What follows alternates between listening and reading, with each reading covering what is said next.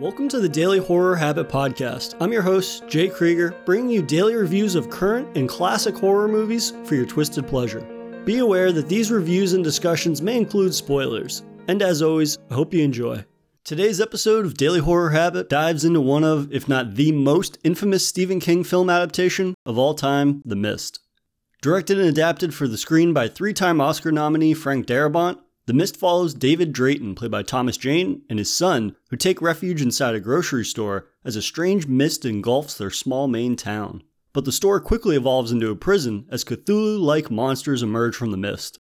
And joining me today to delve into The Mist, but also an all-encompassing horror chat, is the drummer of Coheed and Cambria and all-around horror fanatic, Mr. Josh Eppard. Josh, welcome to the show, man. Good to be here, Jay. Thanks for having me, man. This is exciting. I've been looking forward to this all day. Me as well, yeah. And this was a fantastic opportunity to kind of revisit a horror film that I feel like if you mention it to people, whether they've actually seen the whole movie or not, they know it just based off of sort of like the reputation of it. It's so funny that you say that, whether they've seen the whole film, because when I was kind of just thinking about The Mist today, and like, because I knew we were going to talk about that as well as some other things, and like, so when I first met my wife, right, we're dating, we haven't known each other very long. She told me, I don't like horror movies, but she's with a guy that's got horror tattoos and whatnot. You know, I'm way into it. I said, oh my, I don't know why. Like, I don't know why I thought she'd be into this one. Maybe because it's not just like, you know, a straight up slasher movie. It's got some heart and brains. So we're snuggled up watching the movie. And like I said, or maybe dating for 2 months. And around the middle part, we're getting towards the end, and I know the ending that's coming up, but I think she's gonna like be not into it, but like feel the weight of the art and be affected by it because it's the saddest fucking ending on planet Earth. So we're snuggled up, and it's the scene in the store where they kill the army guy, the kid from the army, where like the different kind of factions of people, they blame him. He did it, the army, and they kill him. And we're like spooning, and I hear under me, and I kind of peek over and I'm like, hold on. I hit pause. And I'm like, if you're crying now at this point, I didn't have the heart to do the ending. And she starts bawling and she's like, I don't like seeing people get hurt. And I was like, shit, we cannot watch the end of this movie. Pause. To this day, 13 years later, she's never seen the ending of the movie. Also, my daughter, it was on TV once, The Mist. She comes in the room. I said, dude, if you really want to watch it without the commercials, let's watch it. We're like an hour and 10 minutes into it. And I tell her like, hey, brace for the ending. It's one of the best. And in my opinion, it's one of the best endings of all time, dude. She was just like, oh, is this the movie that you wouldn't let mom watch? She stood up and walked out. Both my daughter and my wife have never seen the whole Mist. Yeah, it's heartbreaking to me because I think endings that are, meanwhile, my wife Tammy will come home and show me the movie The Boy in the Striped Pajamas. I like cried for a week over that. Yeah, it's like, but The Mist is the weight of the art. Like the ending was so brutal and powerful that I appreciate it. I'm a big crier at movies. I'm bawling my eyes out. That doesn't, when I say I like it, I'm not saying I like what happens, but some people have a hard time kind of like understanding the difference, really. It's like music. When I hear a song that's so sad, it makes my hair stand up and it brings tears to my eyes. I say, I love it.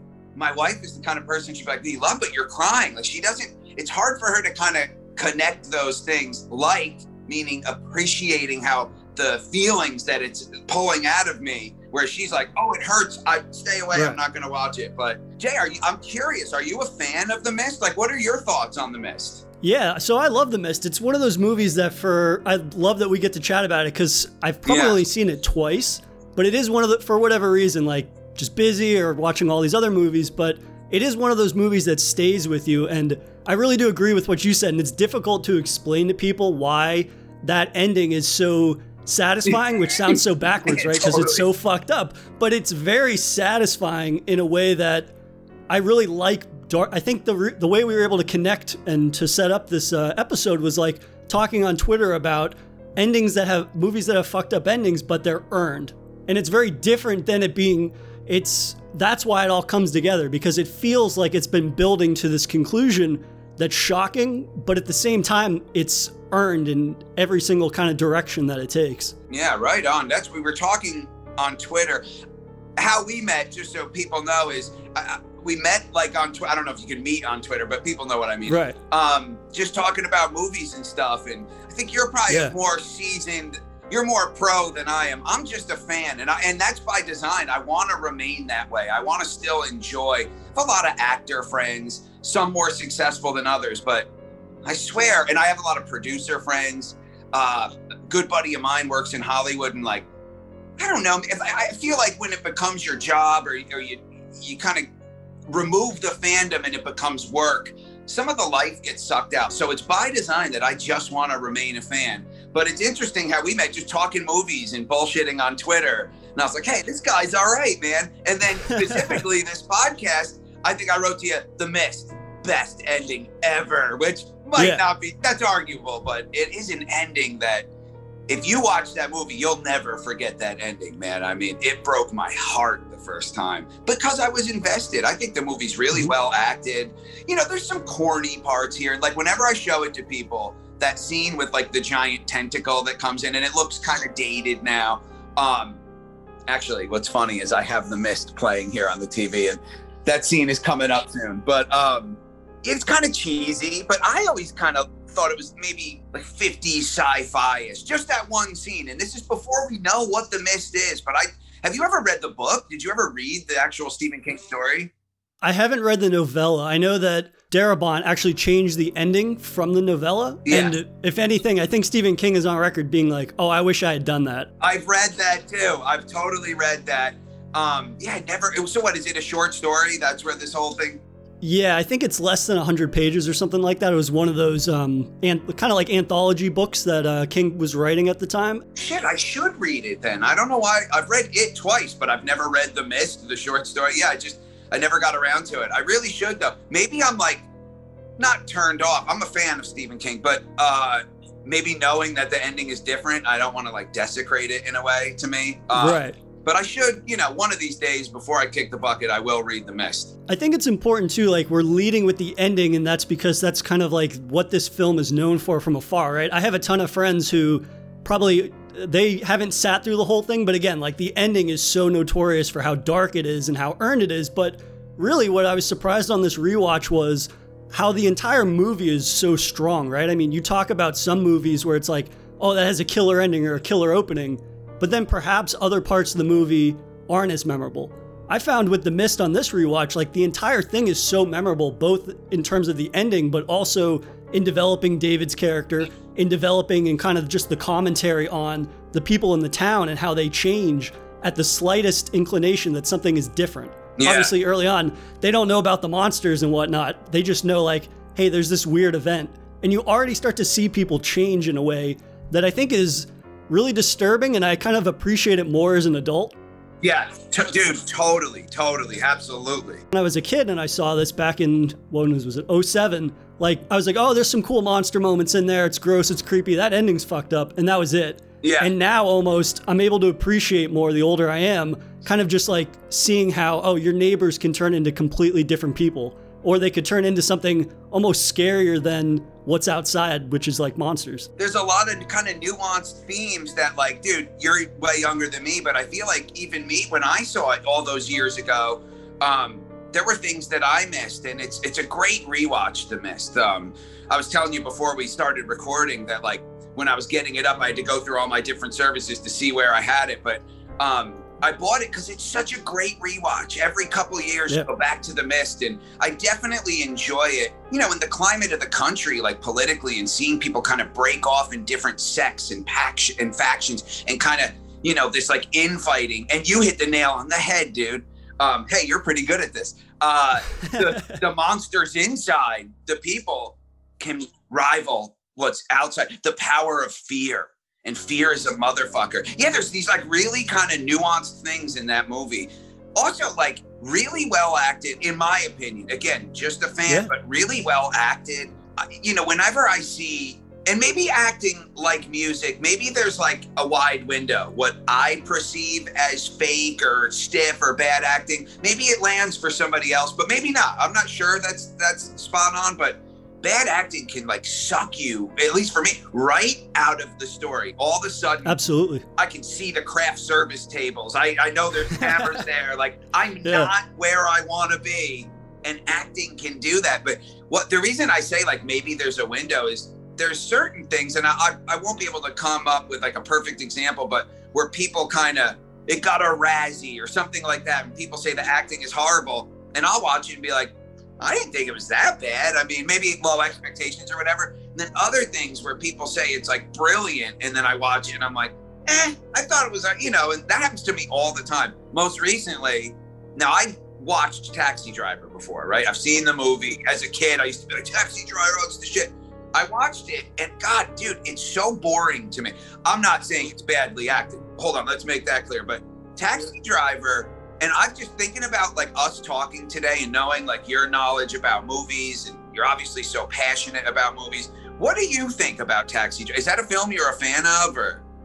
So I came to that in my probably my mid-20s, like not more than 4 years ago for the first time. And I remember sitting through that movie and looking at it and being like, I understand. It's one of those things where it's like you almost have to try to put yourself in the shoes of fans or just people back in the day when that came out. Absolutely. I understand the reasons why this movie's so groundbreaking. I understand and I can appreciate how it's tackling this anti-hero or just straight up this vigilante that you're not really supposed to like, and how it makes you uncomfortable, the things he's doing, and yet you're in his shoes.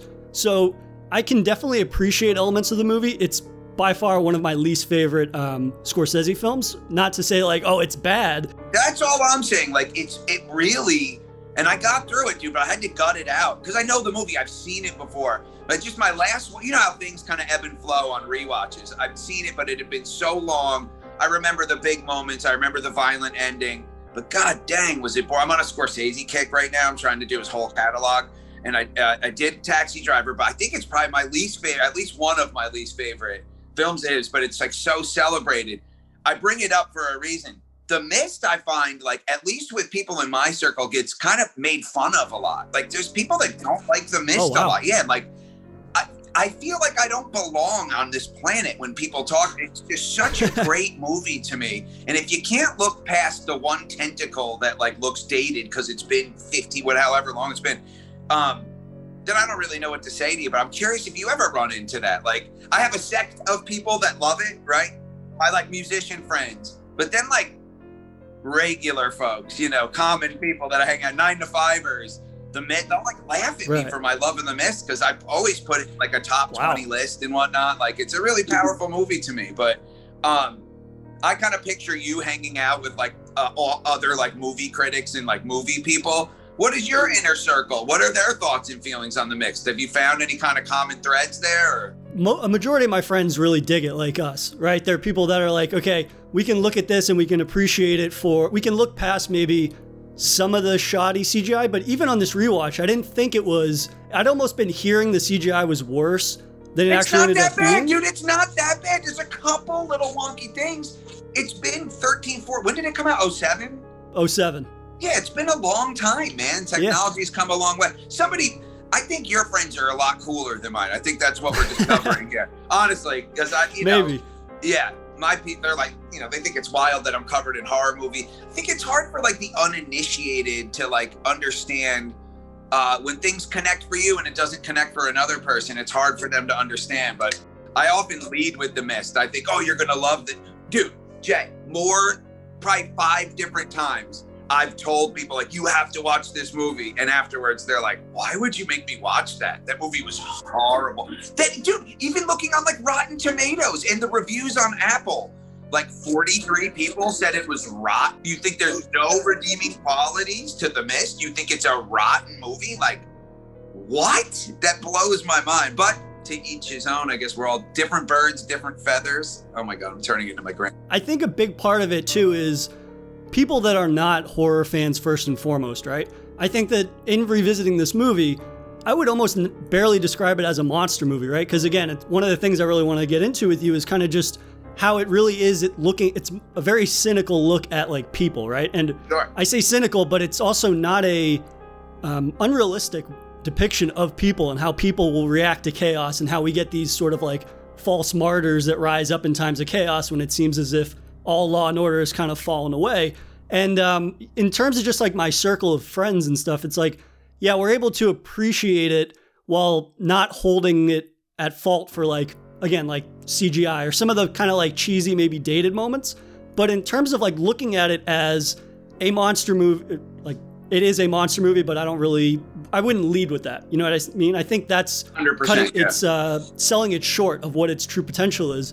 I mean, on this last rewatch, I almost looked at it like it was a play almost, because so many of the scenes are just dialogue focused, and they're sort of these handy cam shots that are close up on people having a conversation and talking about their options. And there's so much of that, and it's almost like just static scenes of conversations that really make this more character driven than I think it gets credit for. Like a lot of the time I read online, like early 2000s for horror movies, people are always kind of like shitting on, and yeah, there were bad movies in the early 2000s, and there were good movies. And I think that this is one of the ones that always comes to mind, for me at least, just in terms of it being as successful at having these fucked up, like Cthulhu-esque monsters, having that really awesome Darabont who knows King. Like this was his third adaptation of a King novel or novella. The others being what? Green Mile and Shawshank. Oh, duh, of course. Jesus, I'm getting old, man. You're a lot younger than me. God, that's upsetting. And I have those movies posters on my wall. Those are important movies, but okay, yeah. But also, like, he also knows how to write horror as well. Like, he got his start writing, Nightmare 3, Dream Warriors, The Blob, and The Fly 2. Like, he had written horror before. And so to see him start with Shawshank, The Green Mile, he almost sort of gets that kind of, like, King vernacular, that King texture in telling a King story. Yeah. But then he's got the horror chops to sort of back it up and really capitalize on those fucked up moments, like with the tentacle that you keep bringing up. It's not just that the tentacle grabs the kid, the tentacle latches on and starts ripping chunks of flesh off, and then more tentacles come. So it's really awesome just to see how well-versed he is in this world to make this more than just a monster movie. And I don't keep bringing that up to like besmirch monster movies, but I think it is doing it a disservice in just being like, it's a monster movie, when in reality, it's a really well-made movie that has monsters in it. Yeah, I couldn't agree more with you, Jay. And again, not to disparage at all monster movies, but yeah, man, there's more pulp here. There's a lot going on. And maybe there's other examples in like monster movie world. I mean, hey, I love King Kong Skull Island or whatever. I thought that was a fantastic modern monster movie. I was actually blown away by it. I loved it. But yeah, The Mist is a powerful, important movie. And maybe my flag in the ground, like it gets higher or harder or whatever each time somebody kind of takes away something from it. But, you know, these are like my hometown buddies that I grew up with that aren't and that's not to knock them, man. They're just not really into movies like somebody like me or you. But yeah, The Mist has layers, man. It's certainly not a one-note movie by any means. That tentacle scene, that got brought up to me like a bunch of times. So that I love that scene. Yeah. I remember, this could be like two people, but it happened to like stick in my mind. I love that scene. I remember when I first saw it, and you don't know what's out there. And then you're like, oh shit, oh my God, what the hell? Like, I mean, I had no idea. I had no knowledge. I didn't know about The Mist. I didn't go see it in its theatrical run. I came out around a time that I would just buy up every DVD. Didn't really hear of it. Oh, this looks cool. Oh, I like that guy, Frank. And so I said, all right, I'll grab it. And was really kind of like taken on a journey watching it. That kind of changed my life in a way, not to oversell it, but it's a movie I'm sitting here 15 years later still talking about. And, you know, it's one of the more important kind of movies that stands on its own. Like whenever I get in a conversation about movies, like we end up talking about The Mist, but it is a polarizing movie, at least in my world. Sounds like it's not quite as polarizing in your world. Fair. That makes me happy actually. But yeah, that tentacle scene to me, I want to go on record, is a fine scene. I don't even remember the CGI looking that bad. Maybe a couple little wonky moments, but that scene, you just did a rewatch. I watched it maybe 2 months ago, so I didn't rewatch it, but that's the first time that we're aware that something out there is not of this world, right? Mm-hmm. Okay, so that's a big, important scene. Yeah. I don't know. My friends suck, Jay. That's honest to God. That's dude. That's what we're getting to the root of this conversation. You need new friends, Josh Shepard. That's been decided. Now, I think when you work in like a creative realm, you have a really wide net, and I think it might be wider than a guy that went to school to do this and he does this and he has his little circle of friends. Like I have such a wide net, so I get all kinds of different things. I got, friends of mine that I grew up with that I honor our history that are like, diehard conservative Christian, right? And it's like you'd never think that we match up, but like I said, I honor that history. But yeah, hearing some of their opinions, it doesn't really jive with me, and it's a kind of culture shock for me a little bit. But I do have like a real, and just where I grew up, I live where I grew up still. So, I still live where I grew up. So I have a lot of those like old friends, but yeah. I have a few friends that love movies and we get to talking and they love The Mist. And I kind of, in my mind, that like, I don't know if it's true, but they like, to me, they're kind of like your friends. They're creatives. They love movies. They're into things that are off the beaten path. I mean, dude, my wife is a perfect example. She'll sit and watch movies. We just started doing, I know we're supposed to talk about The Mist and I keep bringing up other movies, but it's all good. Hey man, I love talking movies. So I'm game for any side tangents we want to go down. Yeah, so I'm doing like this Scorsese kick on my own, whatever, And me and my wife have been watching movies and I said, oh, we should watch Django Unchained. She had never seen Django Unchained. She really liked it. And that movie gets violent and definitely uncomfortable at times too, but she really liked it. It's one of my favorite Quentin movies. We had watched Inglourious Basterds. She liked that one. I said, hey, you know what we should watch? It's not a Quentin movie, but he's in it. We should watch Dusk Till Dawn. And God, she hated it. She would deny this. I didn't hate it, but she was just like, we actually got in an argument over this. I said, well, I want to know, like, what didn't you like about it? She went, it's weird. And that like offended me in a way. Like all of a sudden I was transported back to 7th grade and getting like smacked in the back of the head by somebody like, you're weird. And I was like, that's not a good answer. Like why, what was weird? She eventually said it just didn't connect for her. Like the whole movie, I'm hooting and hollering, laughing at all the funny parts. Not a peep out of her. I could tell she was not enjoying it. But Tammy, my wife, kind of embodies like this wide groups. I get like all these real, and this is a good part of it. These different opinions and people that like would be, The Mist. No way, we wouldn't watch that. We're gonna go watch The Piano, which I think you're like this too. I like all movies. Like my room is decked out in horror stuff, but across the board, I mean, I love a good romantic comedy. We just watched Crazy Stupid Love. Somehow I never saw that movie. I really enjoyed it. I thought it was a lovely movie. And it was nice that my family could watch it because they don't like horror. Although for my birthday, we did the whole Nightmare on Elm Street series, which was like such a treat for me. That's awesome. Yeah, for my daughter to like, dude, when I tried to show Maggie, my daughter, Star Wars when she was like maybe 5, 6, very, very young. Again, I hear we're 2 minutes into the movie, dude. We're like right after the text. Darth Vader made her cry. It scared her too much. It was like, maybe in a couple of years, try it again in a couple of years. She just wasn't interested in it. So for them to take the time, watch the entire Nightmare series, including New Nightmare. We didn't do the remake, but understandable. Awesome. Yeah, I know, right? Here's a funny thing about that remake. And I'm not going out on a limb here. Like, I understand this might just be my own theory or my own thoughts and feelings. I felt like before they were making the movie, if I was sitting in the room with the people making it, I'd have said, man, the hardest part is going to be having like a different Freddy. And I feel like they kind of, not the look of him per se, but like, I think they God, I wish they went further. He had that like Southern drawl. This ain't gonna hurt one bit. And I thought they kind of nailed Freddy. I could have swallowed that Freddy. I could have totally got into it. It's all the other shit in the movie just didn't land for me. I'm curious, what did you think of the Nightmare remake?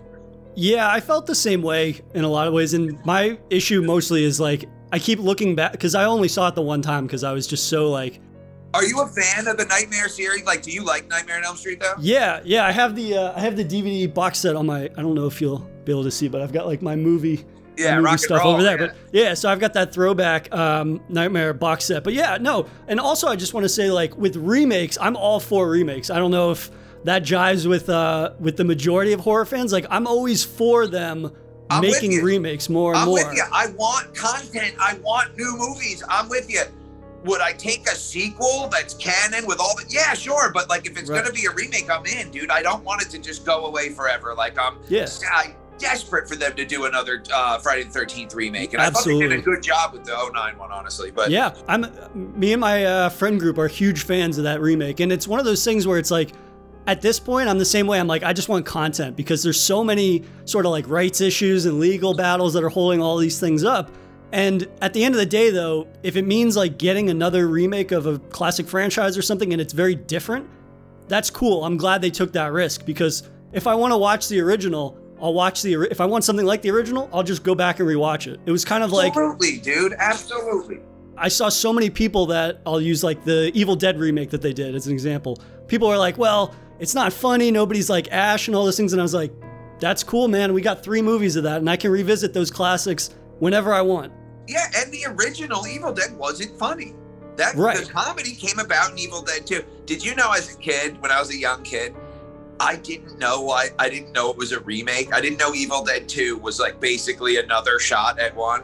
And I was like, why are they going back to the cabin? Like, I had my own theories, as like Ash had amnesia, and but he could kind of remember this cabin. That's why he was going back. And who's this girl? Like, I didn't understand. Nobody told me. Dude, when I was a kid, there was no internet. Like, or it was when I was young, there was no internet. I had a buddy. See, I was in a band, so I had older friends. When I'm in middle school, I had these high school friends that worked at the video stores, and they just let me come in and pillage, rent whatever I wanted. So I just grab all the horror movies. Cool cover, I'll grab it. And no one explained. I knew no facts about it. I didn't know who anybody was. I knew none of the storylines behind it. It was just me and my little group of friends. I'm still friends with them to this day. They don't love movies like I do anymore, and we would just kind of watch horror movies. But yeah, I never could understand why in Evil Dead 2 he went back. But 2 is where the comedy, 1 has funny moments, like they cut off the chick's arm and like blood, and then it's just like paint comes out and like all kinds of. You might laugh at that, but I wouldn't call it comedy. The funniness.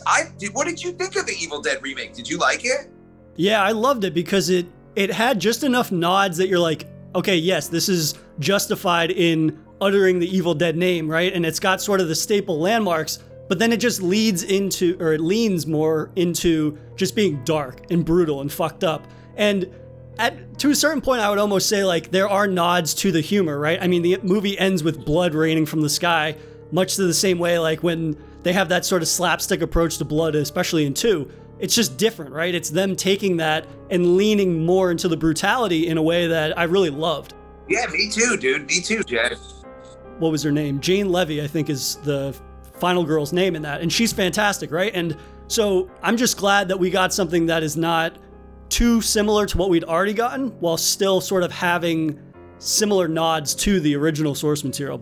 Yeah, dude. And like, I think the scuttlebutt or whatever before was like, are they going to be able to bring that brutality? Are they going to be able to kind of match? Because Evil Dead, it's 1 or 2, like it's gnarly, right? And I thought they did, dude. I went and saw that in the movie theaters. I loved it. I own it. I bought it. I'm a huge fan.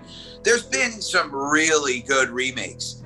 I would call them the 2009 Friday the 13th, which, like, if you want to get into like the nitpicking stuff, fine. But dude, I really like the way it kind of encompassed all 4 of the first original films. Thought it was well acted. I thought Jason looked cooler than he did in Jason vs. Freddy, at least. Like, I thought he looked cool. Yeah. They went human. Now, me personally, and I get it, I'm not in control of things. But if I hit the lottery, I daydream about hitting like the mega lottery, settling the bullshit with Victor and the people like arguing over the rights of Jason, and just making another movie. But I'm the biggest fan of Supernatural Jason. I love full-on zombified, fucked up, dead, been in the water for years, rotten all the way zombie Jason. He's even more powerful now than ever. That's my favorite Jason. I enjoyed in the movie how he was human. The tunnels, that was cool. It was different. I mean, dude, I am so right there with you. I don't want them to just say, nope, this stuff's untouchable. No, I want more. Give me more movies, please. There's money for these companies to be made out there. Like Friday the 13th, 09 was successful. It made close to $100 million stateside. I mean, Jesus, what do they want? Let's go. Let's do some more movies. But the Nightmare remake was like a hardcore mess. I would call the good ones certainly Evil Dead, Friday 09. I'm a little foggy, but Hills Have Eyes, probably? Oh, dude, the Hills Have Eyes remake was the shit. It was so good. Don't get me all pumped, Jay. Yeah, dude, fuck. I would have forgot that one too. Now, there's been so many Texas Chainsaw, like modern ones. There was one. Was it the one with Jessica Biel? Yeah, that was 03 or 06. I can't remember. But that was Marcus Nispel who directed it. Yeah, you're a fucking movie guy. You're the shit. I thought one of them was really good. People don't always agree with me, but it was disturbing. It was like, oh, it's like fucking creepy, dude. I didn't love the one with Trey Songz. I think maybe 2015 came out. I just did a complete series review for the podcast of those movies, and I'd only seen, obviously, the original, and then I saw the Jessica Biel one. So I watched all the, like, incarnations of them, and, Texas, I think it's, what is it called? It's called Texas Massacre 3D or something with Trey Songz. But yeah, that one I was not a fan of at all. I didn't like that one. Did you even watch, like, the one that I think came even after that, Leatherface, where he's a kid? Yeah, so did you see that one? I saw, dude, honestly, I bought it. I own it. I never got all the way through it. Like, I just was not engaged. I like the idea. Again, this is my thing where it's like, they're going to continue these kind of stories that we love and these characters that we love. Sure. And so I appreciate that they're tackling the origin story, right? And I think that it had a lot of good ideas. And there are a couple of super gnarly scenes that you would definitely appreciate, especially in the finale of the film. But it's one of those things where they had a little too much ambition in this narrative about him, kind of like the origin that didn't really go anywhere in an interesting way. Yeah, dude, I was just bored, honestly. If I can't remember each little like intimate detail, but I remember being bored and I remember trying. Dude, I don't give up. I could be like, this movie sucks, but I'll get through to the end. And I never made it through that movie. I do owe it a rewatch, and knowing me, I'll be like, this movie's great now. Like, I always change how I feel, but yeah, never made it all the way through. Hey, did you watch Texas Chainsaw Next Generation with Matthew McConaughey? I did. That was wild. Dude, that was wild. Craziest fucking movie ever made, dude. Oh, it's so wild. What did you think of that one? I thought it was more about the performances for me, right? It was all about Matthew McConaughey and it was Renee Zellweger, right? Yeah. Yeah, those two are phenomenal, and I love how they play off each other. You just have such a pure, innocent person playing off just like the embodiment of filth in a way that you didn't think the Texas Chainsaw Massacre could really tap into again, because they've had these sort of predetermined scuzzy people before, right? It's kind of like been the continuation of them, and then you have this guy who somehow manages to make all of them look like child's play almost. Like he's just so gross and weird and like hypersexual and hyper violent at the same time. Like it was a performance that I'm sure like Matthew McConaughey probably doesn't look fondly on, but at the same time, I'm like, dude, I need another Matthew McConaughey horror role. Like, that would be sick. That would be flippin' sick, dude. I like Matthew McConaughey. Did you ever hear, like, any of the rumors about the ending? It's got that, now I haven't seen it in ages, but it's got that weird ending where, like, they're rolling a body out. It's like the cop they're in the hospital talking. And so somewhere I read that the toe tag, it's the name of the director. And it's actually like I'm sure we can find this if we Googled it. I haven't searched it in forever. It's kind of like a note to the studio or an FU to the studio, because that movie got put on the shelves forever. Right. And they knew that was going to happen. And the cop says something along the lines of like, they're not going to let us do this. And that the toe tag is the name of the director. We should dig into that and talk about it on Twitter, because I don't have all the facts. This is going back ages, dude. Like, I don't really remember, but there's something to that where, because that movie got put on the shelves. It didn't come out. And then, because they wanted those two to pop off, right? Their careers sort of like, they were like, oh, this is just another horror movie. They put it on the shelf. And then when those two's career popped off and they had, I don't remember what it was, they had some hit, they put it out in there. And then I think there was a lawsuit because Renee Zellweger and Matthew McConaughey's agents were like, these guys are about to like go to the moon. We don't want them associated with this. I'm pretty sure that's how that went. That's awesome. And they were like, fuck you. I mean, you can't stop them from putting it out, but I'm going to rewatch that maybe tonight. Almost every movie we've talked about in my mind, I'm like, I'm watching that tonight. But meanwhile, I have to go to bed at like 8 o'clock at night. But I might really watch. I haven't seen it, dude, in so long. Maybe it'd be fitting to watch The Mist too. I could do a May, even though I saw it a few months ago. Yeah, I haven't seen that in probably a decade or something. It's been a really long Texas Chainsaw, The Next Generation. But as far as like the good remakes, I'm sure I'm missing some. Like I would have missed Hills Have Eyes, but I'm right there with you, Jay. Like I'm a fan of more stuff to watch, and I go to the movies to see it. I'm a paying customer. Hey, what did you think of the new Halloween? Oh, dude, I love that. And I get so much shit from people talking about how much I love that movie because really? I love how... Why? People don't like it? Like, well, I guess, I don't know. My buddies were like, well, it's so much of like what they already have done. And so for me, I'm like, well, we haven't gotten one of these movies in how long since... I mean, it's been a decade probably in between the Rob Zombie stuff and this. And I was like, well, you're bringing back, obviously, Jamie Lee Curtis. Fantastic. We're going to continue with her character. And they're introducing her character in a way that it doesn't sort of like nitpick different things that happened in those other movies. And yet it's addressing especially like her trauma and how much that movie affected her. Like that event is so pivotal. It's not just like, yeah, there was a psycho killer that's in prison now. It's like, no, that's fundamentally fucked up a person, even if she survived. Was it even worth surviving? And they kind of delve into that in her character in a way that I think is really interesting. And then, of course, Michael is fucking awesome. And they've got some of the most brutal kills, I think, out of him that they felt very in line with his character. You know what I mean? Like, he's like curb stomping people's heads and bashing people's teeth out. And it's more brutal than we've seen in the other films. Sure, certainly. It still feels in line with his character, right? It's not sort of like super fantastical, if that makes any sense. I know exactly what you mean, which the Rob Zombie one kind of went down that road. It was like Kane Hodder, Michael Myers was giant, enormous. And there were moments, like, I like the Rob Zombie Halloween.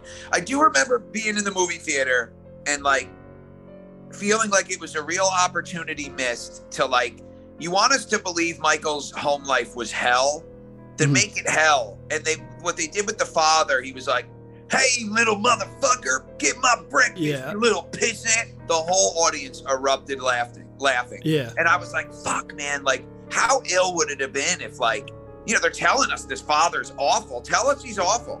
He's grabbing his daughter's ass and he's obviously like touchy and molesty and gross. Yeah. Go down that road. They made it funny. Like, every time I saw it, the audience died laughing at the father. And I thought that was an opportunity like missed, but maybe that's just like, as a fan, I wanted to understand this is where Michael's, if that's what we're doing here, it's not a mysterious darkness like in the original when Loomis says there's just nothing behind his eyes, which that was cool too, but we're not doing that. We're going down that road. Show us it's horrible. And it was like really funny, but I'm a fan of those Rob Zombie ones. Even part 2, which no one likes, and I kind of like part 2. I still haven't seen that, and I've heard from some of my buddies like that's well worth checking out. So if you say it's good, I'll add that to my list. Dude, it's different. Oh, I thought it was Jay. I really like it, and no one likes it. Like everyone. I'm used to like being a part of a fan base and then finding a little island of my own. Like, but that's just really how I feel.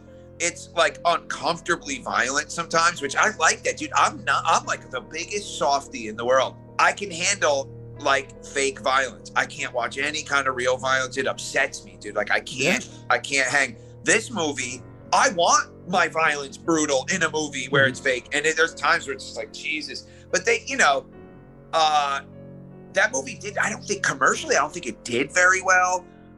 It just didn't land like that first one. But I think that, oh man, dude, you got to watch. I don't want to say anything to Rudy. You got to watch it. I'm so curious to see what you think, Jay. Like, really, really curious, man. So I hope you check it out and then tweet about it. We'll talk about it. We'll get other people involved too. But yeah, I was a fan of the Rob Zombie ones. I'm so stoked that Halloween, the 2018, had the success that it had.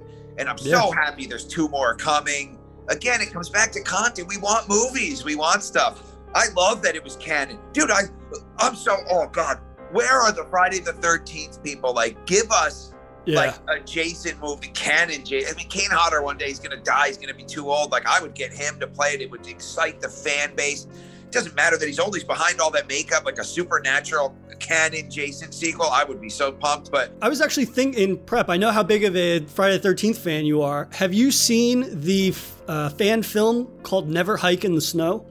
Well, there's Never Hike Alone, and then the sequel is Never Hike in the Snow, right? Yeah. Yeah, I've seen them both. I've seen them both. Okay. Yeah, of course. Okay, cool. Those are going to be my recs, just because obviously not feature films, but I really enjoyed just how they kind of, I mean, in the interim, we're sitting here on our ass with no Jason content, and I thought that those were pretty cool. It was interesting. Obviously, it's a fan film. There are going to be certain limitations, but it was awesome to see creatives just kind of run with it in a way that feels authentic to the source material in a really fun way. And it has, which is not an easy feat, dude. Like, yeah, that's not an easy task, right? And they did. So, okay, there are people that watch every fan film. Well, I'm not one of them. I haven't seen some of them are horrible. Like a buddy of mine who actually, he made this mask here. He does the Jason masks, and he did this part 7, which is a really good part 7. Oh, nice. Well, I actually have a part 7 from the movie. It wasn't on camera, but it's one of the backups from the actual movie. Oh, sick. Yeah, it's fucking awesome. That's dope. So he was like, you got to see this one. I can't remember what it was called, but it was like, and we watched it and it was like enjoyable in a way, you know, but like the Never Hike Alone. So Never Hike Alone, which I believe is the first one. I hope I'm saying that right. It was like methodical. It was slow. And then Never Hike Alone. Yep. Yeah. Okay. I was so blown away by that one. So I believe the story is the guy who made that, or the team that made that, did like a GoFundMe, and they raised a bunch of money. Like people loved this fan-made movie, and then they had all this money. My biggest gripe with Never Hike in the Snow is that it's too short, because I like it so much. I want more, which is a compliment to them. That's saying like, hey, I like what you've done so much. I wish there was more. But dude, I love those. I fucking love those. And I love that there's like a community of people that could put something like that together, that care enough still about these movies that, like, I mean, you know, I'm getting fucking old, dude. I'm 41 years old, man. Like, there's these movies like came out, they had their heyday before a lot of these people were even born, you know? Right.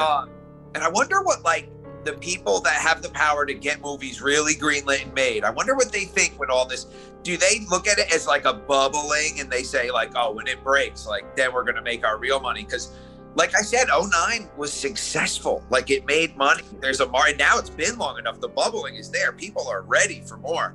But yeah, sometimes I'll go down a YouTube like rabbit hole and just check out some of those fan-made ones. Some of them are hilariously bad, but there are some that are really good. Yeah, it's cool.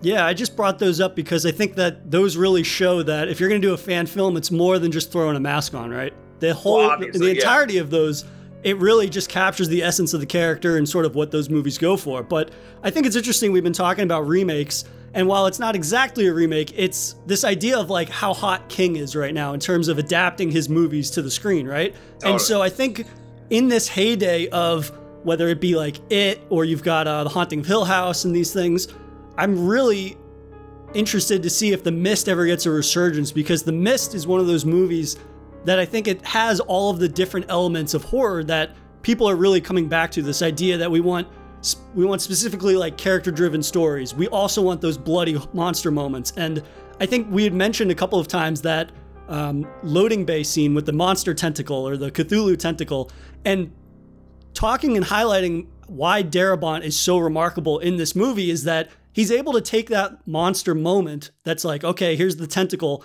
but then he really brings it back to the characters, because that interaction at the very beginning of the movie is everything. Those guys are sort of like chastising Thomas Jane, and they're like, shut up, Hollywood. You're like, you think you're better than all of us. We're not going to listen to you.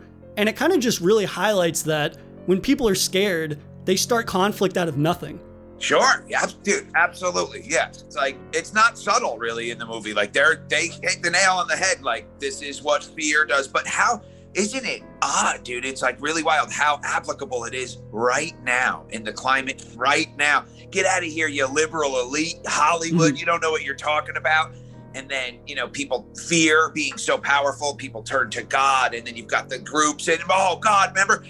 You know what, Jay, I did you a disservice. I should have watched this last night. It's all like flooding back to me. I had just watched it so recently, and honestly, I ran out of time. I'm so busy running around, but more and more people keep going with the religious lady, that kooky lady, and she's scared. Yeah, dude, she's more frightening than anything out in the mist. Oh, and not to always go back to the ending, but the icing on the cake at the ending was the woman that left in the beginning on the truck. She made it back. Oh, it's just, oh man, dude, I'll cry right now thinking about it. It's so heartbreaking. That scene was supposed to have, they actually cut it out, but there were supposed to be people from the store that were following the religious lady on there was supposed to be another truck that goes by from the store, which shows that like the mist was actually dissipating on both ends of wherever it came from. So this idea that like, yeah.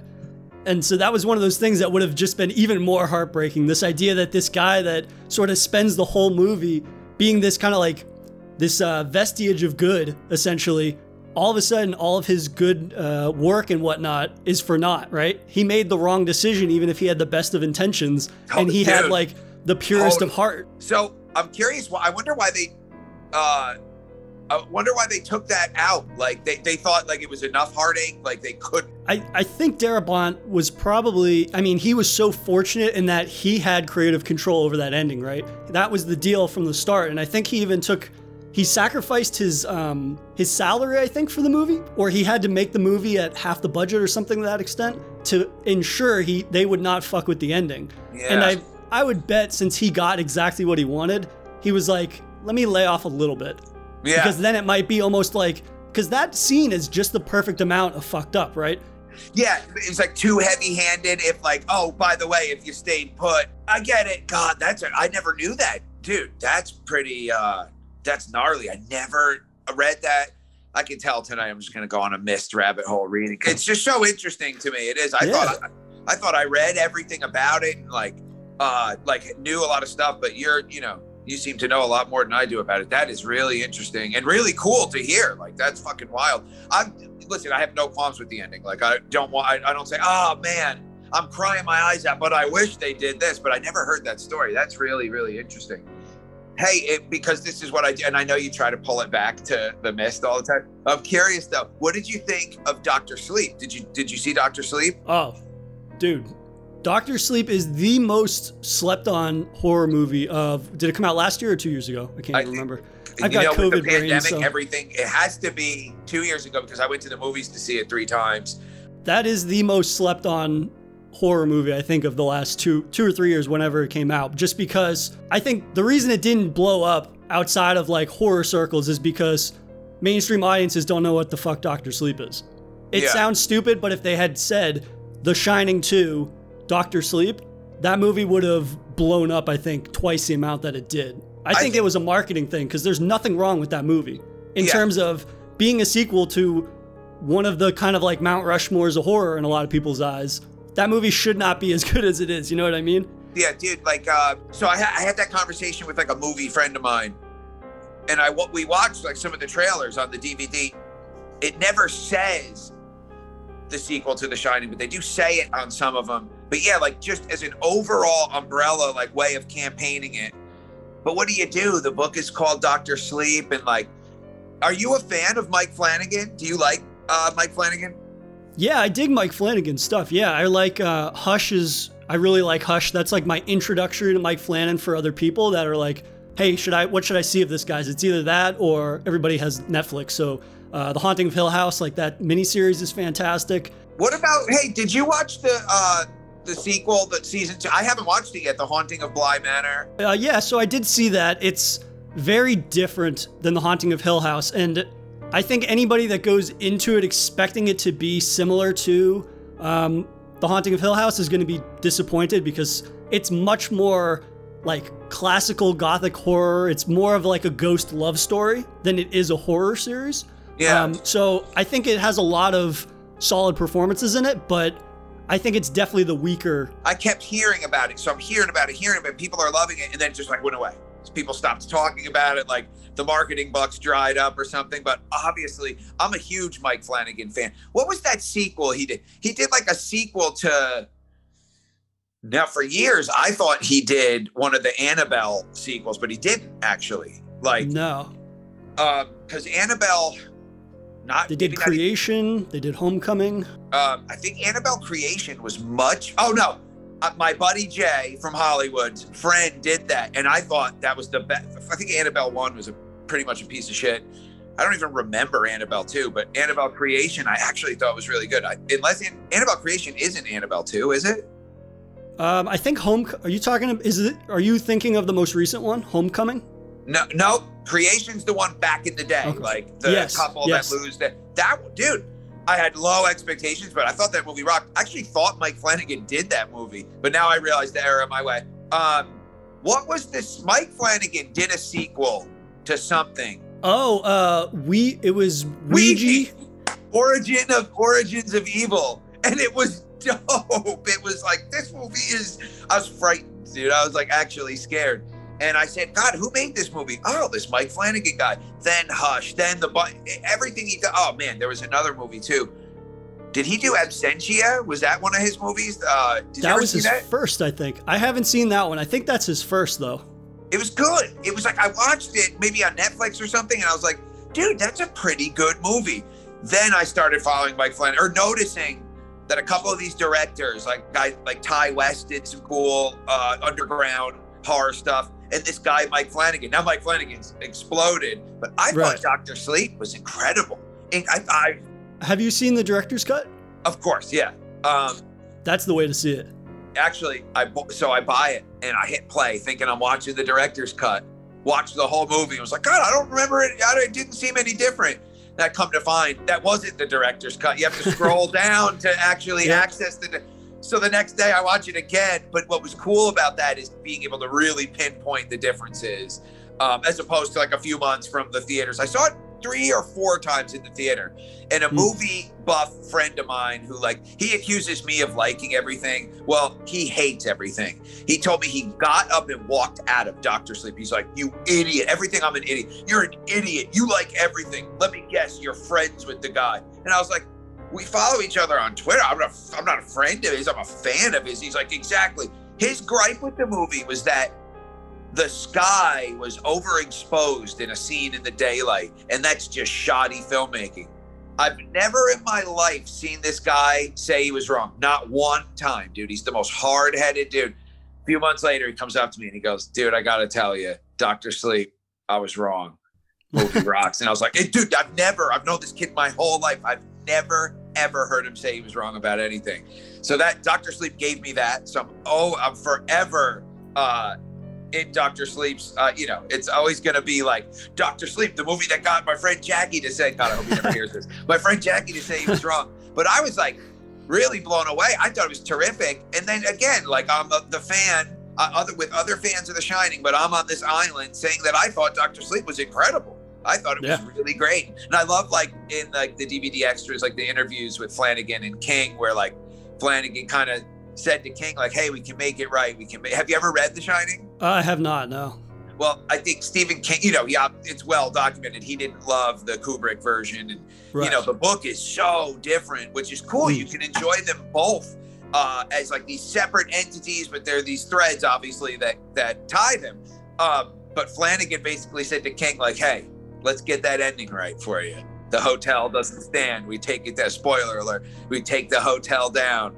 And King was into that because that's what happened at the end of the actual Shining, God, I think about when I read The Shining, I do think about Kubrick or any filmmaker. You run the risk, and this is true in music, this is true probably in writing, this is true.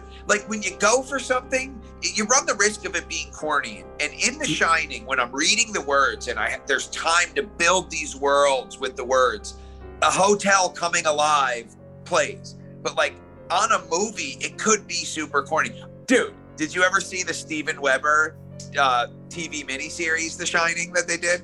I have not, no. I've heard of it, but I've never seen it. You've got to see it. You've got to see it. It was totally true to the book, right? But it's very TV. Watch it now. It's fucking hilarious. It's the best comedy ever because it's so dated. But at the time, they made something that was totally true to the book. I mean, I'm sure there are certain things here and there. I've actually read The Shining twice, but I'll read it again in a few years and it'll be like the first time. I remember like major plot stuff, but all the little nuance and stuff kind of escapes me. And then in that way, it's like the first time again. But the Steven Weber Shining miniseries is fucking hilarious, dude. You know Steven Weber from that show Wings? He's like, yeah. He was all right. I don't remember him being like that bad. Of course, when you're comparing it to like Nicholson, There's no it's like the poor guy was up against it from the jump, but oh, dude, you've got to check that out. It's fucking hilarious. It's so funny. I think when you mentioned Ouija Origin of Evil, I think that's the best example of like Flanagan's trajectory, right? He's able to take the follow-up to a movie that I do not think is good. I don't think the original is good at all. I never saw it. Well, you're lucky. You started with the better of the two films. But I think that it shows that he's able to take this kind of like generic, forgettable horror movie, and then he's able to put his own sort of like nasty spin on it and make it super memorable. And I mean, that movie ends with such a like holy shit moment that you're not expecting, even if it is sort of designed as this sort of like mass market appeal horror movie for a mass market audience, right? And then he has so many of these little iconic moments throughout it. You would assume that this is his universe that he's created from the jump. But I think, in all of his movies, he's able to take these familiar premises, and then of course he's able to do that with all the King stuff that he's adapting, especially with like Gerald's Game, which is a movie that like fucking Gerald's Game is phenomenal. How does that movie work? And then he just makes it work in a way that is heartbreaking, fucked up, super disturbing. I mean, that's one of those ones where you're just like gritting your teeth the entire movie, and it's got so many different beats to it that, I mean, that's one that I don't think gets enough love in terms of not just Stephen King adaptations, but Netflix original movies and that whole conversation. Yeah, I totally forgot that Mike did Gerald's Game, and it was fucking phenomenal, dude. That ending. Now, again, I'd never read the book or the story. I didn't know any of the source material. I saw there's a few directors out there that when I see they do something, I jump in. I saw Mike Flanagan did it. I jumped in. I probably had bloody palms from my fingernails pressed. Dude, I was on edge. Yeah. Well acted, well written, but that ending, dude, that was incredible. That like big, weird stuff. I mean, almost beast-like, dude. Oh God, I don't want to ruin it for anybody. Oh man, so good, so fucking good. And that's like, it was just such a human story. I'm talking, like, what if that happened? Oh my God, like, oh dude, what a great movie. I gotta rewatch Gerald's. Every movie we talked about, I'm like, wow, I gotta rewatch that. Dude, I loved that movie. I kept saying to my wife, this is how I convinced my wife to watch like things in the horror realm. It's not a horror movie. No, It's like a love, it's like a thriller. That's my go-to. No, it's a thriller. But God, Gerald's, I begged her to watch it. She never did. But that was she might like that one. That one was so good. Yeah, Mike Flanagan's really like, I'm excited for him that he's carved out his place and is a dude that like, I'll forever check out, unless he makes 10 shitty movies in a row, I'll always check out Mike Flanagan. He's really good at what he does. I'm so glad there's like horror directors out there like that kind of putting their stamp on, carving out a place and really becoming stars. Like there's not a whole lot of directors that I'm going to check it out just because they did it. And Mike Flanagan is definitely one of them. And it started early. Like, I'm so glad that I watched Absentia. And I don't know why. Dude, on Netflix, there's so many, like, horror options. And, like, a lot of them I'll get through because I have this thing where it's like, I'm an artist. And I always want people to give the music I'm a part of or the music that I make, like, the time. Just give it the time. Let the song play. Don't talk through the song. Forever, my whole life, you play somebody a song, and inside you're like, here comes the best part. Without fail. A friend of mine will talk during it. Oh, hey, did I tell you the other day? And it's like, you motherfucker. So I try to extend the same like patience and gratitude to any art. So I've sat through some of those Netflix horror movies that are just like, oh, dude, come on. But Absentia was like a great find. Like, I think I mentioned Ty West. That was it, dude. I can't remember. I think The Innkeepers was one. House of the Devil was another one. House of the Devil was cool, but very slow 70s and like real, but then that ending was so, like with anything, dude, like that could have been really corny, but it landed for me. It wasn't corny and it looked so kind of 70s-ish. And I wonder what he's doing. Has he put out any movies like recently? Ty West was like, that was the director that I was checking for when I discovered Mike Flanagan. But then I haven't heard anything in a few years. God, I'd love to hear, he's got 3 movies out and I could go catch up on them. Yeah, he's been doing a lot of TV stuff recently. Let's see. He's filming a movie called X right now, but he did, he's been doing a bunch of TV. Like what kind of shit, Jay? Like what kind of stuff on TV? Tales from the Loop, which was a sci-fi series for Amazon. He did, let's see, the Exorcist TV series from a few years back. Wayward Pines, which was a horror series with Matt Dillon, I think. And he did a Western with In a Valley of Violence with Ethan Hawke. So he's kind of been all over the place for a while. So it's one of those guys I would love to see him sort of come home to what he started with. Because totally. That's one of those things where it's like there's so many people show up and they're so promising from the start, and you just kind of you want them to be able to explore. I mean, I'm not an artist, but it's one of those things you want them to explore creativity wherever it comes, right? If somebody has an idea for something, they have that creative passion, that drive. You want to see how that flourishes in other genres or other art forms. Just because by the time they come back to where they started, they might have a new influence or a new style developed. At least That's my thinking of it. I got to do like a Ty West rundown and kind of check all those shows. Like I bet I'd be into, and I never checked. You know, we're in like the age of content. There's so much stuff. So much. Yeah, and it's like, of course, me, every night I go to bed, I go to like the same 5 TV shows, like comedies that I watch. But like when it's horror watching time, I like to be fully dedicated. I hate falling asleep during a horror movie because I feel like I've kind of disrespected it. I don't feel bad falling asleep to like my cheesy sitcom, Parks and Rec, The Office, 30 Rock. I mean, those shows are terrific. They're not cheesy, but those are my shows I fall asleep to. But I got to do like a Ty West rundown. Did you know who Ty West is though? Like before me mentioning him, like, yeah, you're really, I like look up to you in a way, Jay. Like your knowledge is for real, and I'm serious, dude. I'm not trying to be like super corny. Like I've just noticed from like the tweets that you cultivated and whatnot. I'm always like, oh, this dude really knows his shit. And like if you put out that a movie's good, I'm gonna check for it. That means a lot to me. Thank you, man. Yeah, big time, dude. And I respect that, like, that you care about this art form, and so do I. You know, might not have like the knowledge base, but like I said, I do think some of that is by design. It's that, you know, I'm not writing. I mean, I got published as a reviewer, but I told the magazine went under right away. But I told them, I said, I want to make it clear, like, I'm not a reviewer. Like, I don't know. I'm the real thing. I'm a fan, and that's it. So I'd write these silly reviews. I think I reviewed Origins of Evil. What was the other Flanagan movie that he did? Oculus, right? Didn't he do Oculus? Yeah, that was good too, man. I liked Oculus. I was like, oh shit, this horror guy's coming out. That movie seemed to get a lot of steam. Like people were into it, and people were talking about it. Hey, did you ever watch the Mist TV show? So I did not, just because Me neither, dude. I was skeptical because it was on, I think it was on Spike TV when that was a thing. I don't know.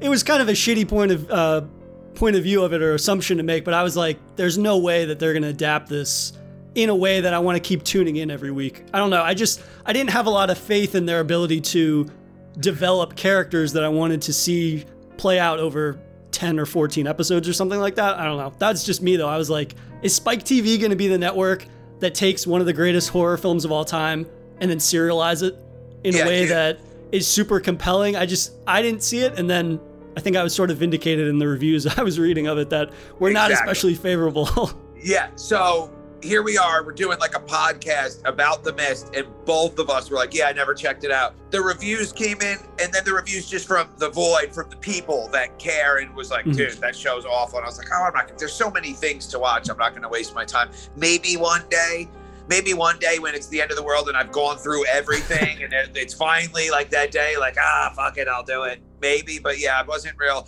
Now, if I had heard both, I'm sure we would have watched it if we heard like, dude, that show, The Mist, oh my God, it's totally different than the movie. It's amazing.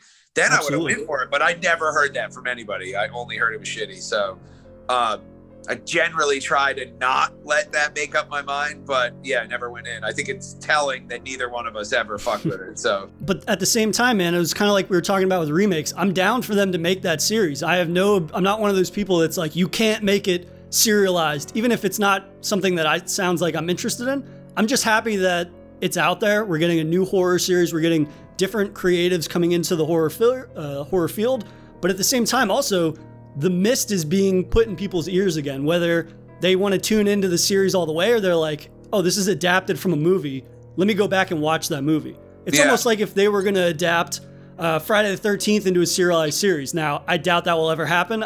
We always hear that rumor, though. We always hear that rumor that they're gonna do a hour-long episode, like The Walking Dead meets Jason, where it's gonna be that kind of serial, and like never happens. You hear everything, dude. Jason's coming out with a found footage movie. It's gonna be this. It's gonna be that. But yeah, dude, I wish they would do that. Do you remember the Friday the 13th show that they had? It would. So I've heard of it. I've never actually seen it. That was a little before my time, I think. Yeah. How old are you? Can I ask how old are you? Yeah, I'm 29 this month, actually. Oh, you're just a baby. That's what I keep hearing. It was so beat, dude. The show, it was so whack. Yeah, God, they had it there for it didn't have, fine, if it wasn't going to center around Jason, it could, I don't know. It's same thing with Freddy's Nightmares. It was another TV show where it was just like, we watched it solely just for Freddy's little intros that Robert Englund probably recorded them all in one day. Like, this 2 is days a tale about Jenny who's going to find out her dreams are they're made up, whatever. That's the only reason we watched it. The stories themselves were kind of B or whatever. But dude, if they ever did anything like that and really did it, oh my God, I have this like fantasy that like somebody like a Quentin Tarantino, somebody with a real footprint is going to make a Jason movie or make a Freddy movie and like do something so fresh and so fucked up and new that it's going to be like amazing. Maybe that's just, totally wishful thinking, but even if they don't want to direct it though, I think it gets overlooked how important producers are. I mean, look at Michael Bay. People shit on his movies all the time, and I don't think a lot of his movies are necessarily for me, but he produced that Texas Chainsaw remake, and I think he produced one more. But dude, he did it was like his company that brought all these to life, right? The Jason one, the Freddy one. I get it, dude. He recognized there's a market for it, and he's a guy that can get shit done. Say what you want about Michael Bay. I've enjoyed plenty of Michael Bay productions, dude. Like, I get it. It's big, explode. Like, I'm a popcorn movie guy. I can go and fucking dig it. But he recognized that there was, like, a place for it. Boom, a market for it. What I don't get, it's like, that's what people ultimately, right? That's the bottom line, is making money. How can Friday the 13th be held up this long? It makes money. There's a family. You're going to fuck around and kill it. Like, the groundswell, if it doesn't happen, starts to die down. And then maybe one day people don't care. Like, the next generation and the next generation. If you're not going to give us movies, like, what the fuck? And do something with Freddy. God, what about, there's a new Texas Chainsaw Massacre, isn't there? It's like Old Man Leatherface. Yep. They just announced that the other day, I think. Yeah, I mean, I'm amped for that. And dude, it's because of the success of Halloween, a canon story about old Michael Myers. Scream 5. We're getting Scream 5 next year, I think, even. And it's great to see these the Hallmark storied franchises still getting their due in the modern day. And the success of those, obviously, we're going to get more, hopefully, right? Another Freddy, another Jason, but also it helps the horror brand as a whole. So now people are more willing to invest in all the Ty Wests and, I mean, Mike Flanagan, when Mike Flanagan was quote unquote a nobody back in the day. But I mean, it just kind of, it pools all of our resources and the common energy and interest, and most importantly, the money, to help support all these new filmmakers out there that want to kind of get into the game and get more variety of stories and more content, like we've been sort of talking about a lot. And just this idea, like, we want more weird. Yeah, don't get me wrong, Jay. Like, I'm with you 100%. And like, I am still excited about fresh new ideas too. More spotlighting the horror genre as a whole, which is kind of having like, after Halloween, I knew it. As soon as that took off like it did, it was like, oh, good, there's going to be more stuff, which always tickles me. That's all I really want, more stuff. I mean, what, did you ever ask me our lead-in question? What are you supposed to ask me? we hit it off right from the jump. I forgot. Yeah, I mean, usually my icebreaker question is kind of just like your origins of horror and where kind of like your love of horror comes from. And so, like, your first experience with a horror movie that had like a profound effect on you, for better or worse. Yeah, it's a great question. I did do this other podcast, and it's called My First Horror. And I think I said with a guy named Ken Sledge, and he's starting to get some really great guests. The whole episode is centered around that, though. Your first time. It's not just one question. That's the whole episode. You would like Ken a lot, I think. You should check for him on Twitter. I'll share his name with you. He's a cool guy, and you guys are doing something different but similar under the podcast umbrella. But you guys would dig each other. And I told him it was American Werewolf in London, but I'm not sure that it was. That's the first one that really impacted me. But when I was a kid, dude, we were allowed to watch horror. I'm talking 4 or 5 years old. And my grandparents were like, now I was raised by my mom and dad, but like even when we were over at Nanny and Papa's, it was understood. My grandparents were like conservative people, like very prim and proper, totally allowed to watch horror. Friday the 13th, Nightmare on Elm Street, Halloween, doesn't matter. As long as there's not boobies. And the second there's boobies, eyes covered. And if you got caught peeking, you go to your room. Because like I said, they're conservative. But dude, watching somebody get bludgeoned to death with a machete, no problem. Maybe that's like actually like a fitting microcosm for like the conservative right there. But yeah, I was thinking about that question. Then actually, when you brought it up before, I was like, I forgot what it was. I was hopeful that was the question. It might be, even if it's around the same time for me, 5 or 6, I'm in that, it's like 85.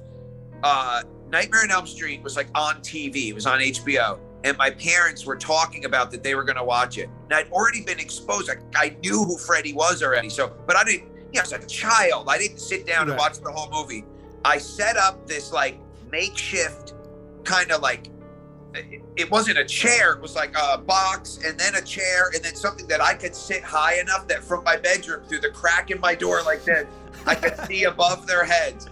I watched the whole movie like that.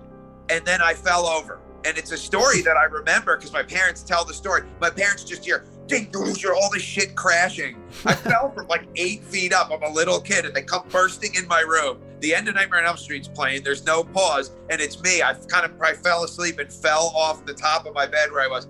But at the same time, it's either Nightmare on Elm Street or American Werewolf in London. American Werewolf in London to me is a monsterly important movie, pardon the awful pun. My friend's dad had it on Laserdisc. I can only imagine that it was a Laserdisc. It was this big and you had to flip it over halfway through. And we would watch that thing like every day. And it's it's just such a brilliant movie. It's a love story, a powerful love story. Like you've seen American Werewolf in London, right? Yeah, for sure. David falls in love. I fell in love. I still love that nurse, dude. That was like the first object of my affection as a kid. Even the friendship though, right? That's another type of love, right? Oh, the friendship between the two friends. I mean, yeah. It's multiple layers of love, which again, like people I think are probably pretty, people that aren't diehard horror fans might be like, well, yeah, it's another werewolf, another monster movie. But it's like, these movies are special and they're the standouts of their subgenres because they tackle the human element as well, which sticks with you just as much as the sick transformation scene. Oh God, that transformation scene is so money. So good. Yeah, it is about kill yourself, David. And it's Jack rotting, begging him to not. And then Dave, the pressure mounting of that. Oh, the music and the dream sequences when he's running through the woods. Oh my God, it's so brilliant. It's just so brilliant. But now, it's like it's part of my DNA. It's stamped onto me because we would just pop that in and watch it all the time. They had another Laserdisc too. It was Cat People, but I never got it. I probably didn't understand it as a 5-year-old kid. But yeah, American Werewolf in London is like top 5, ultra important. But Elm Street 1 is on there too. It's around the same time that I was exposed to it. And then at the schoolyard, it's like all kids could talk about was Freddy Krueger. I mean, it really, like, I would love another Freddy Krueger. I know there's like some of these character, like they tried to build like a tentpole character. I can't even think of, there's the, not Wrong Turn, but there's the, Kane Hodder's in him. He plays like the deformed, Victor Crowley. Yeah, is that the name of the movies, Victor Crowley? Okay, so the third one is Victor Crowley. That's his name. I think it's Hatchet 1, Hatchet 2. Yes. And then Victor Crowley, I think. I mean, have you ever seen those? I've never seen them.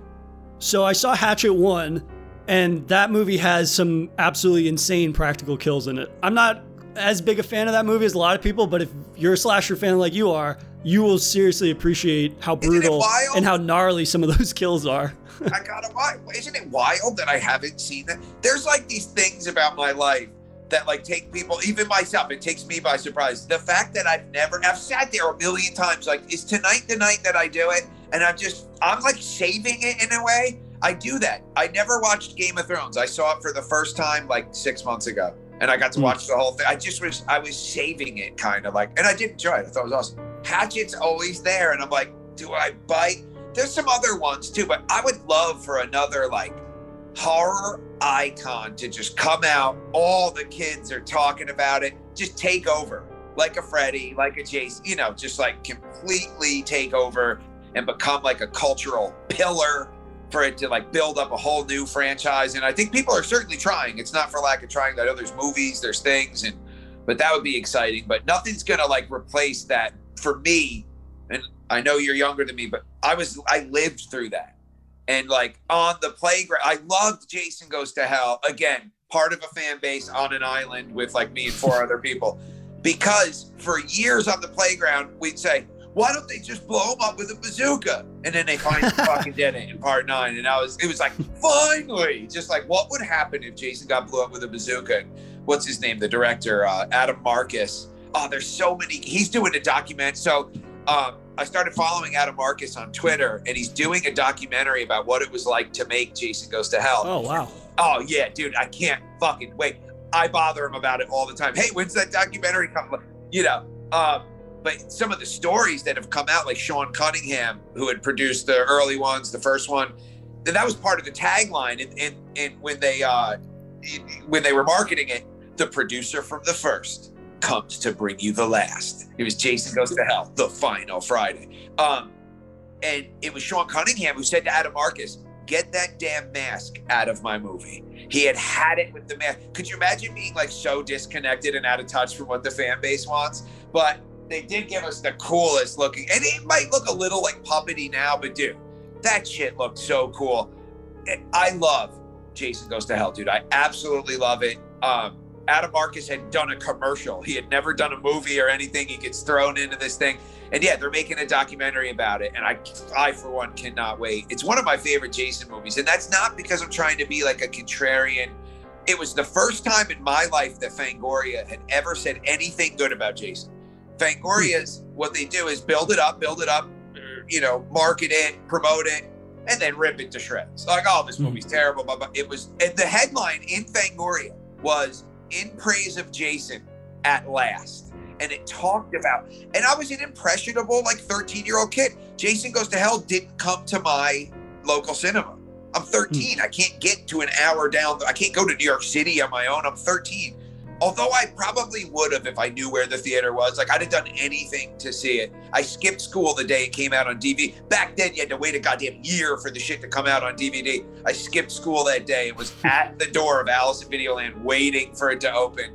And I think all that buildup plays into why it's like such a special movie to me. But that documentary, I cannot wait for it, dude. I've got to know more about Jason Goes to Hell. It's all like so interesting to me.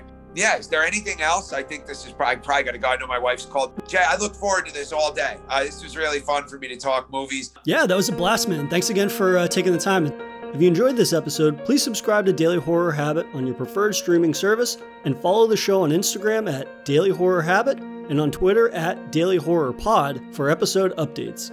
Thanks again for listening, and I'll see you guys next time.